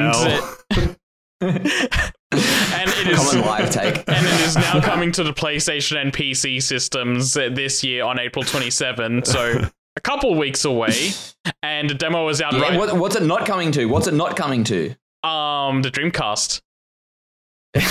Your big surprise. It's also not coming to the Xbox. What are we doing here, fellas? What are we doing? I'm just saying. Oh no! Wait! No, They're playing the long game. No, it's like Pokemon. There's two different ones. So PlayStation and PC is getting Live Alive, but Xbox is getting Live Alive. So what I think is going on is that Square Enix is playing the long game. Google Live Alive. Square Enix. Actually, Google Live Alive. Google Live Alive. Live Alive differences. You might actually get that to see what the difference are between the remake and the SNES version. Wow, how does it feel, Steve, knowing that SNES has this, but fucking Xbox doesn't? But yeah, what I think is going on is that Xbox versions of Square Enix games don't sell a whole lot, so they're waiting for Xbox to come to them and do a Game Pass deal so they can cash out on that. Finally, the Game Pass user will inherit the earth. But yeah, no, really excited about this. This is supposed to be one of the best JRPGs of all time, and I held out because I knew it was going. I had a feeling it was going to come to everything else after a year, so I'm glad that I held out for that.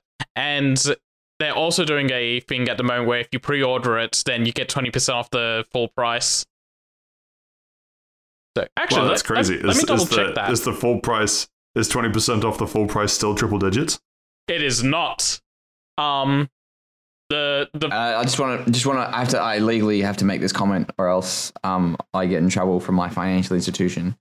Please do not think that 25% off a game is good. Remember, 75% off. It is not an anime game. You can wait. Regular price is $75 with the 20% off bonus. At the moment, then it's $60. Not 75% off, my friend. Maybe when it comes to Xbox, it'll be 75% off. It'll probably be 100% off because it'll be on Game Pass. Very cool. That's Game Pass. I cannot stop winning. Someone's comment on the damn Square. I guess you don't want my money for real on Xbox. Oh, good. Yeah. Yeah. Anything else obviously so excited. Assuming that it does come to Xbox, you excited for this one, Steve? I've heard good things. I'll probably never get around to it because it's like an old school JRPG that probably takes 40 years to get. I just want to mention, after you said that there was a comment on this Gematsu article, I wanted to scroll down as well. And someone was like, I was worried this would be stranded on the Switch.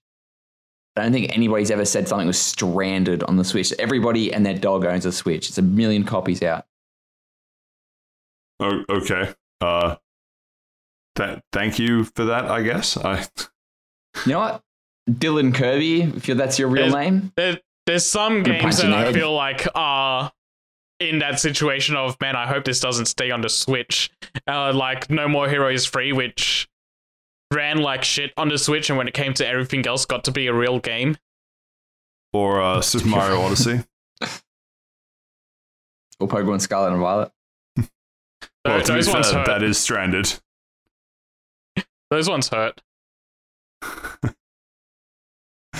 does it hurt as much as watching the World of Valistia trailer for Final Fantasy 16? It does not. I actually watched this. Yeah, I actually really liked this presentation. And for your information, Patrick, it was a PAX panel called "Yes, You Can Pet the Toggle," a Final Fantasy 16 discussion. Because the entire panel was about whether you could pet the dog or not. And what was the conclusion? You can, in fact, pet the dog, but you cannot kill it. Why? Hang on. Why If you want context, watch the hour-long video. Why? If you want the full context, watch the hour-long video. No, what happened was, when they went to show the feature, they made a joke of, instead of pressing the pet button, the main producer, Yoshi P, hit the attack button and ran past the dog and attacked the air. Look, right. It really upset everyone in the audience. Look, it's a digital dog. Like, I'll be honest with you, fellas. People that think patting the dog is a good feature in a video game. It is. So, you can pat the dog, automatic 10 out of 10. It is. You literally go outside, you can fucking pat a dog at your local park. I don't fucking I have 3 dogs at home and and I pet them all the time, and I still want to pet the digital dogs. They deserve love too. You know what? I'm just going to say, people who pet digital dogs are very close to NFT bros. There, I said it. Prove me wrong. I will prove you wrong. I haven't purchased a single NFT. Yeah, but you purchased a game to pet the dog? I have. There you go. There you go. Correlation does not equal causation. Close enough. Close enough. I just want you to think about that. I want you at home to think about that as well. But yeah, no. They did, like I said, they did an hour-long presentation. I'm not going to go over everything that was in there. It's, again, an hour long. They showed a lot. But what they did show was all fantastic stuff. The World of Valistia trailer that they showed highlights more of the environments of the game and some traversal. And this is the exact type of map design I was hoping Final Fantasy 16 would go for. So I'm super excited about that. What, that there is one? That is not a open world game and that it's more zone based and all the zones are like really intricately designed. Fair enough. Anything else you want to add to that, or can we move on? They showed a trailer of the kaiju battles and they look sick. There's not much. Is it like those big? There's not much to say about those, but what they did show in that trailer was absolutely phenomenal. I can't wait for all the big set piece moments in this game. I will have to continue looking forward to it because there is nothing coming out on the Xbox. Anyway, moving on to a story that people actually care about. Well, rather, yeah, more people besides me. No. I was thinking more like we care about Final Fantasy 16. We don't care about the plight of Steve. But also in Final Fantasy 16 news, it's gone gold. Oh yes, I already forgot about that. I just went straight to the next docket on the news docket. Went to the next docket on the item, you fool. My guy, you are the one that added it to the docket. I know, but I mean, from the links I had open, 20 minutes ago. I forgot to open it after adding it, so I'm just going through my tabs. But yeah, Final Fantasy 16 has gone gold, which means it will not be delayed. It will come out on time. What does going gold mean? The game's done and being printed on discs. People still buy discs? I do. Very funny. I have it pre-ordered for disc. Really? You've pre-ordered a game? Very interesting. Amazon does really competitive pre-order prices. I can't help myself. I'd rather pay $85 to get it day one than $115. Or is this 75% off, my dude? Maybe it's coming for $125 actually. I got to look into that later, just for the price difference and knowing how much I'm saving. You could just wait 6 to 12 months, get it 100% off. Have you learned nothing from Fantasy 16? Have you learned nothing from Forspoken, Babylon's Fall? I didn't buy those because I could tell they were going to be shit from looking at them. I'm just Just saying. Yeah, it's everybody because thought it's- Cyberpunk was going to be good. because they were made by Square Enix. I knew Cyberpunk wasn't a game for me, so I skipped it, and I made the right call on that. Anyway, we're good to move away from Final Fantasy. We are. Sweet. Well, in that case, next up, we have roughly 10 minutes of gameplay for Legend of Zelda Tears of the Kingdom coming. It's actually out now, isn't it? Yeah. No, it is not. No? I made an oopsie on the news docket. I would put the new link there. Wait, what? Oh, the showcase. No, the showcase is out. Oh, what are you guys talking about? Yeah. So the showcase came out the other day, on Wednesday, I believe. They showed off not that much, to be honest. They showed off a couple of links, new powers. How he can sort of he like can put a reverse rock on a time stick. Nope. Let me get to. Let me cook. Okay, I'll give you the stove. Thanks. Get out of the kitchen. So essentially, like they've sort of alluded to the fact that there's like the normal ground and there's sort of like these sky island things, and you can reverse time on a rock and the rock will take you up or some bullshit. I don't know. It sounds fucking weird. But they said that, oh, hey, look, the most hated thing with the old game, weapon durability, it's back. Yeah, you loved that, didn't you? And But I wait, said, what if you could actually? I said, no, Mr. Aonuma, please put the weapon durability away.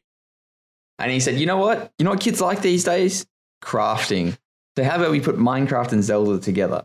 So one of Link's new powers is to fuse. So essentially, you get a stick, you get a boulder, and you put them together, and you get a big fucking axe or a big fucking hammer type of thing that does like increased damage and stuff. And seems increased interesting. durability. I think it resets the durability. Let's not give them a break. But I mean, the fact that durability so is there at all is a death sentence. it's not even durability. I could like double or triple the amount of durability. Like I do understand the need to find more weapons, but it's like, okay, I've got this really cool weapon. Oh, it's gonna die in 4 hits. I'm not gonna use it. But they did show a couple of interesting things with this sort of fuse mechanic. It's not just a weapon building thing. You can use it to make borderline vehicles. Like in the trailer, it shows off. So go, we need to cross this lake. How will we do it? And they put 3 logs together, and for the sake of convenience, there's these weird borderline jet engine things on the ground. They attach it to the boat, they turn it on, and the boat goes. They got inspiration from the hit game Banjo-Kazooie Nuts and Bolts. It definitely feels like that. It looked cool in the game, in a weird kind of, oh cool, I can pick up everything, whatever is around, I can sort of use it to get to the next destination. But my biggest question is, does that work in practice? Like is every lake going to have this, oh, there's 3 logs here, oh, I wonder what I'm going to do. I'm hesitant. Like they probably will do something. I think they saw people cutting down trees in Breath of the Wild to make bridges across chasms, and they're like, you know what, let's make it easier for people to do that.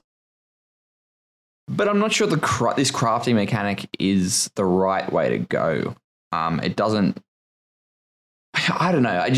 Crafting, open world game. What's next? A hunger meter? Fucking hell. Just call it Minecraft to be done with it.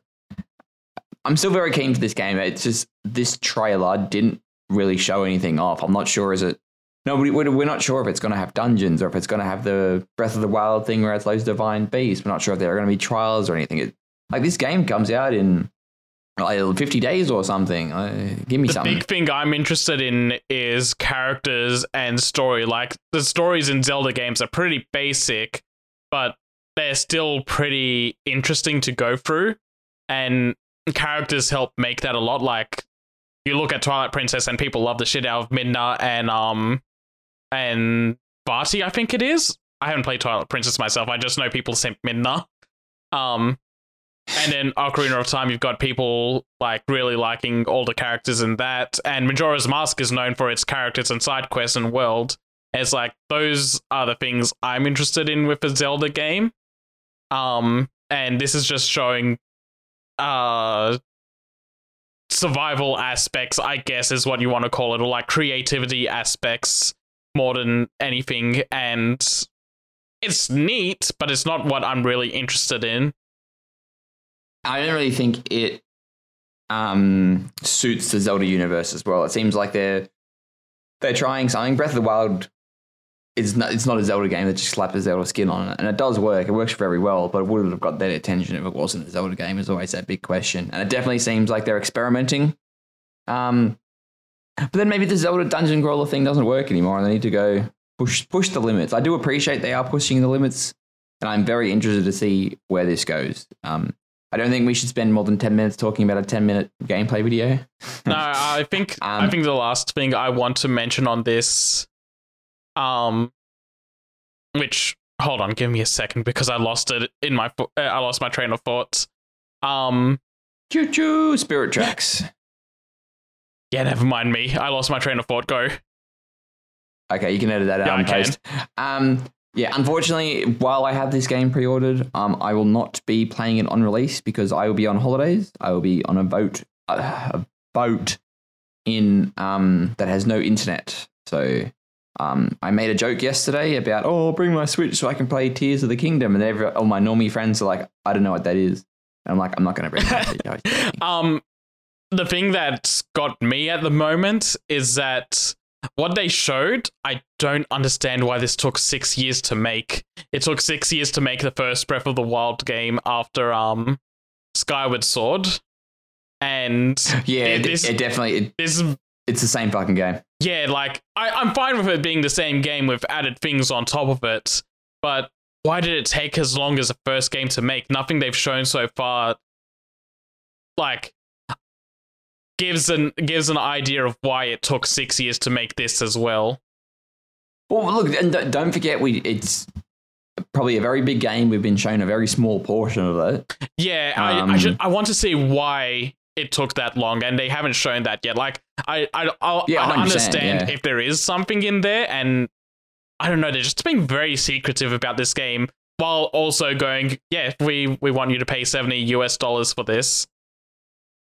Just trust the plan. Trust the plan, allegedly. But no, I'll do the thing that I'll do this thing that Steven loves the most, and I'll buy it but play it emulated. You're psychologically broken, my friend. I knew that would get a rise out of him. Okay, I'm done. Well, speaking of plans, Steve, Game Pass, big Game Pass update. Debatable, I guess. Yeah, so they've released. No, you're right. It's debatable in that people like Steve that don't have friends or family probably don't care, but everyone else might. That you can now do something similar with Nintendo Switch Online for families, in that you can now share login details. You know, as Netflix once famously said, love is sharing a password. Yeah, so they haven't really announced anything for Australia yet, so all us Chad Australians might have to stand by for a bit. And but it's available in New Zealand, so Patrick, you can take advantage of it. Well, I don't think it's been officially announced for New Zealand. It's like they've been able to find things on dashboards. They've been dropping it everywhere to test it out. Yeah, so they're predicting $40 New Zealand, which apparently is $25 US, which is what the price is. No, apparently it's available in the US for $39.95 there. $39.95. Oh wait, what? Okay, never mind. It's saying you're reading the wrong article. I'm reading the headline, making it imply that it's US $39.95, and then I scroll down. It's like, no, it's $39.95 New Zealand. Fuck this article. Twisted voxel, eh? What a website. I think we should probably hang on and wait till like an official announcement. Like a shadow dropping it is very weird for an Xbox thing to do. Usually they do a big song and dance and wank themselves off about it, which I'm happy for them to do. That's fine. We all like a little bit of Xbox booge. But let's let the man cook, as I say to Phil Spencer all the time. But to take a little bit of bad with the good, they also drops their $1 subscription plan for Game Pass. Well, that $1 subscription plan was just for like new players anyway. It was like if you hadn't had it before, you get the first month or the first 3 months for $1 or something. Yeah, but people gamed that system so hard. 100%. Yeah. Actually, no, I didn't. I gamed it one time and that was it. And then you started buying it from Turkey instead. Yeah. And now you're just a legal Turkish citizen. Hey, they had a big earthquake there and I'm contributing to their economy. If that's what being evil is, then I don't want to be good. I didn't say it was evil. The implication was there. It was noticed. I was just making a comments about what you do. The implication was heard by all. All right, and speaking of Xbox, I'll take the reins of this, our fellow Xbox correspondent. The UK seems to be siding with Microsoft in the whole fight between Microsoft and Sony. On the Call of Duty aspect, at the very least. Well, the whole Call of Duty aspect is this Sony's defense. I don't know why they're fucking using Call of Duty as the defense. I remember looking at Activision's portfolio recently, and it was like, oh, right, they didn't release anything in the last 2 years except for Call of Duty games. Yeah, because this is the Giant Bombcast, which I highly recommend listening. They've got Jeff Grubb on it, and he talks about Call of Duty as like this. They need infinite growth for Call of Duty. Like it's every year it has to be going up and up and up in both sales numbers and microtransactions. And in doing so, they also have to start putting more and more people on it. So they've been gutting other like Activision-owned developers to put them onto Call of Duty mines. Yeah, which just seems fucking strange. And it gets to a point where it's like it's just bloated and probably not working efficiently. So maybe that's probably why Activision sort of wanted to get rid, or just wanted to be absorbed by Microsoft and have Microsoft essentially take the reins. But I'd say some more stuff, but that's on topics I don't want to get into right now. Let's we can have a big spoiler cast episode on this, and we can just let's do a big spoiler cast when it's over. Yeah, let's start punching on, because I get the feeling your takes are different from mine. But anyway, so essentially the UK's Competitive and Markets Authority has pretty much sided with Microsoft and said, well, it'd be dumb for Microsoft not to bring Call of Duty to PlayStation because they want to make a profit, which is pretty interesting because realistically, we've got the way that I've been thinking about this deal is that Microsoft isn't fighting against Sony anymore. It's fighting against like Google and Amazon. So they're thinking in terms of just money. So it probably doesn't make good financial sense now or even the next 10 or 20 years. But if they sort of eventually shut Sony out and get essentially a monopoly on the console market, it'd be a very different sort of state of play. Okay, I guess I'm going to have to touch on it a little bit. I feel like Microsoft is trying to get a foothold or a monopoly on the Western side of the gaming industry. Yeah, or their numbers in Japan speak for themselves. They sell like what, 3 or 4 copies? Yeah, and so like they're trying to bolster themselves up by becoming the big American gaming giants and just dominate the US and Europe, I guess. And they're going on this. So I don't necessarily blame them for this, but because of how Sony's been behaving with the whole transaction scenario. But at the same time, I don't blame Sony for going, no, look, we don't want this transaction to happen because we make so much deals with Call of Duty and stuff. We're protecting our business model. But yeah, recently it's come out that Microsoft is getting US senators to send a hits to Japan so they can be like, look, Sony has a monopoly in Japan. You should do something about that. We're selling less than 3,000 consoles in the console lifetime while they're selling so much. And on the same hand, Sony put their own foots in their mouths when they made this weird claim to go, this is about the high-end console market. So they've started excluding PC and Nintendo from these arguments when including those could have helped their argument so much more. Yeah, because like the way they argued it, or the way it was taken or something, the Switch is technically a portable console, and the PC market is like it's a weird. Oh, you can use it for other stuff, not just gaming. So they've literally shot themselves in the foot by that. Yeah. And it just seems like Nintendo's come out the best because now they can have Call of Duty on the Switch, which is fucking crazy. That'll probably run at 10 frames a second. Yeah. Oh, that's the other thing. It was like 2 months ago, the CMA was like, yeah, so we're not going to take these concession deals, Microsoft, because it's kind of not legally binding, and you're in control and in power of these contracts and negotiations with these. And then Microsoft was like, yeah, we're going to go make deals with like 5 cloud networks that no one's ever heard of. And then the CMA turned around and went, you know what? You're okay now. we'll accept that. That's pretty red hot. Yeah, like as much as they are making concessions, and you sort of have to take it in good faith, but the second this deal gets approved, like I would really like Microsoft. I'd like it to be a good news story that they just don't back out of those sort of deals. But anybody that thinks they won't do it is fucking those ones delusional. will be in written contract, they'll probably have to keep to it. Unlike the ZeniMax one, where it was just on their words, they said, no, we won't make anything exclusive. And then recently we promise. Yeah, and then it's recently come out like, yeah, so we had Redfall being developed for the PS5, but once the acquisition came through, they was like, yeah, no, cancel that and just focus on the Xbox version.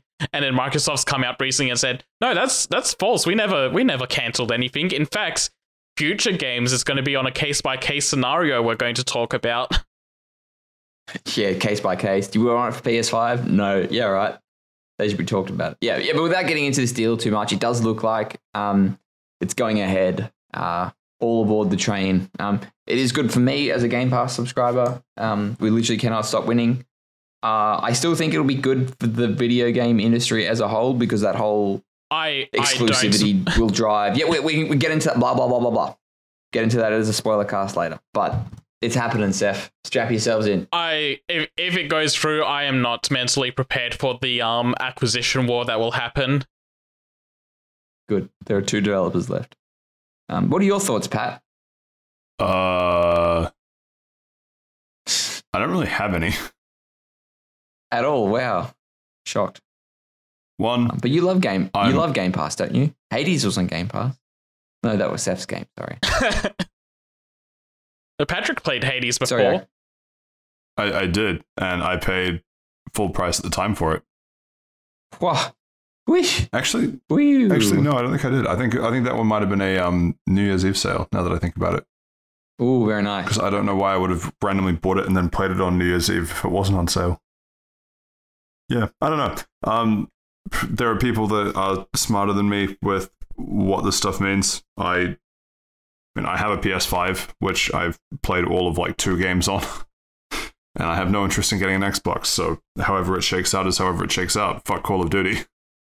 Yeah, no love lost there. Like I don't want the deal to go through specifically to fuck with Bobby Kotick more than I care about Monopoly and competition. Yeah, we're not going to talk about it, but God, the letter Bobby Kotick put out today was so bad. Anyway, next up. Another Xbox thing.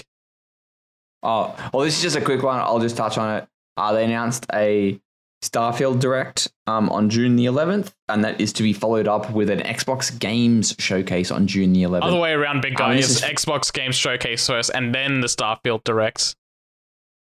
Oh, the picture is... it doesn't matter. The picture's fucked then.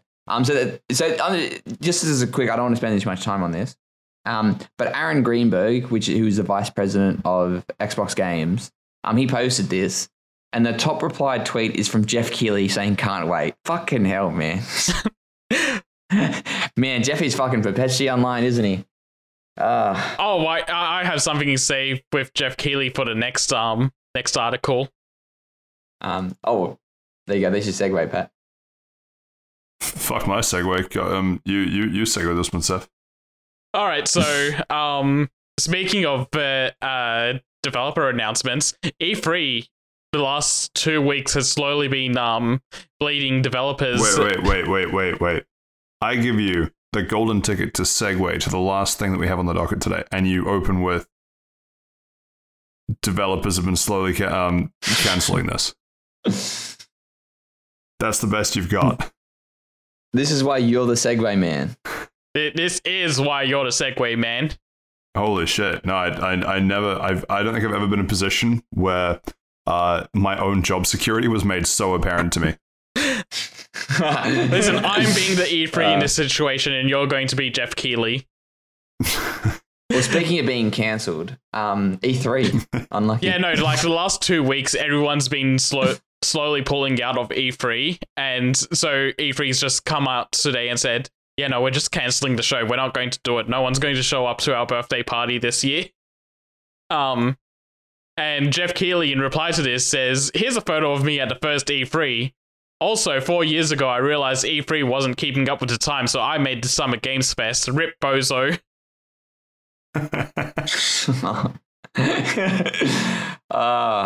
Man. Yeah, I don't know. COVID killed E3. And then developers were like, hey, we don't need to do this anymore. No one the comes. last E3 was also rife with problems, and I think there was some really bad allegations going around at the time about people at E3 or things that happened at E3. Oh, that's just E3 in a nutshell. Yeah, there were drink spikes happening at Game Developer GDC this year. Yeah, that's right. Ugh, yuck.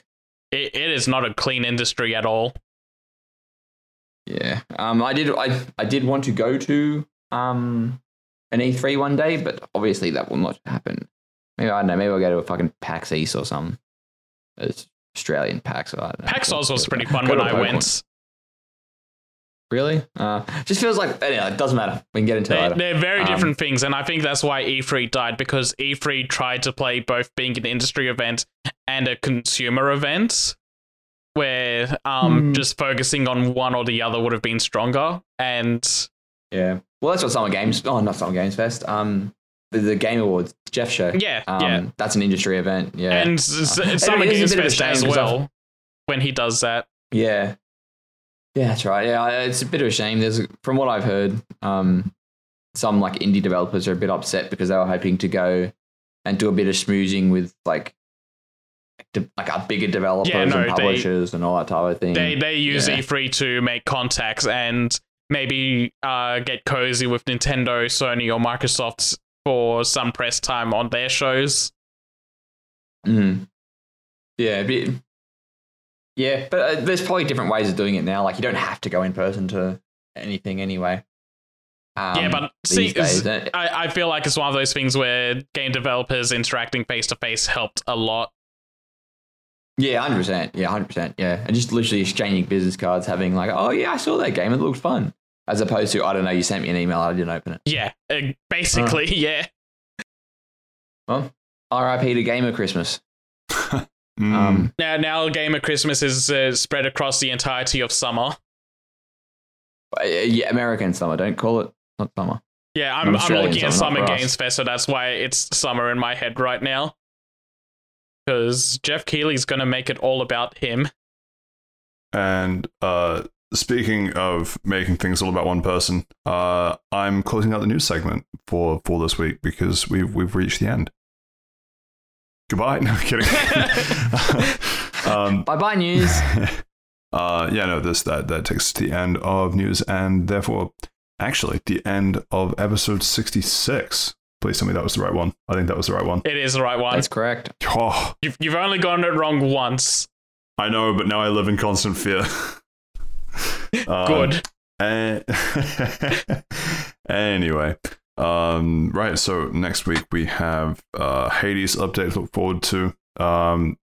I've actually wound up watching a bunch of movies, mostly from the plane, a couple that I might talk about, but also continued with a bit of Monster Hunter Stories, so might give a bit of an update about that next week. Anything you want to toss in there, Steve? Oh, I guess your Pokemon update. Yeah, my Pokemon update will probably be that. We all have something that we can all look forward to. Very cool. Very cool, very pog, very champ. Right. This means that here we are at the end of episode 66. If you've enjoyed what you've listened to, give us a subscription, a like, a follow, a whatever is applicable to the platform that you're listening to. A this comment on. too. Comments help. Comments help. It's always much appreciated. Don't comment racial slurs. Tell a friend about the podcast too. Spread the word. Don't tell a racist friend about the podcast. We are very very proud to be an anti-racist podcast recommendation. Maybe tell a sexist friend though. You know what? I'm going to cancel you, Seth. You're going to E3. But there is no E3. Yeah. Funny that. Oh no, I'm being acquired by Microsoft. Unfathomably based. That's a fate worse than death right there. I don't like the idea that Seth could be on Game Pass and available day one. Anyway, as we are now at the end of episode 66, thank you so much for listening. I've been... Go on. I'm available every day, Patrick. Not just day one. Here I am trying to end the episode, and you stop me for that. My job security has never been so secure. Like I said, I am E3 and you are Jeff Keighley. Anyway, I have been Patrick. I have been joined by Seth and Steve. You've been listening to Fast Travel Lounge. Thank you so much for listening, and we'll catch you next time. Goodbye. Happy birthday to Pokemon! Me!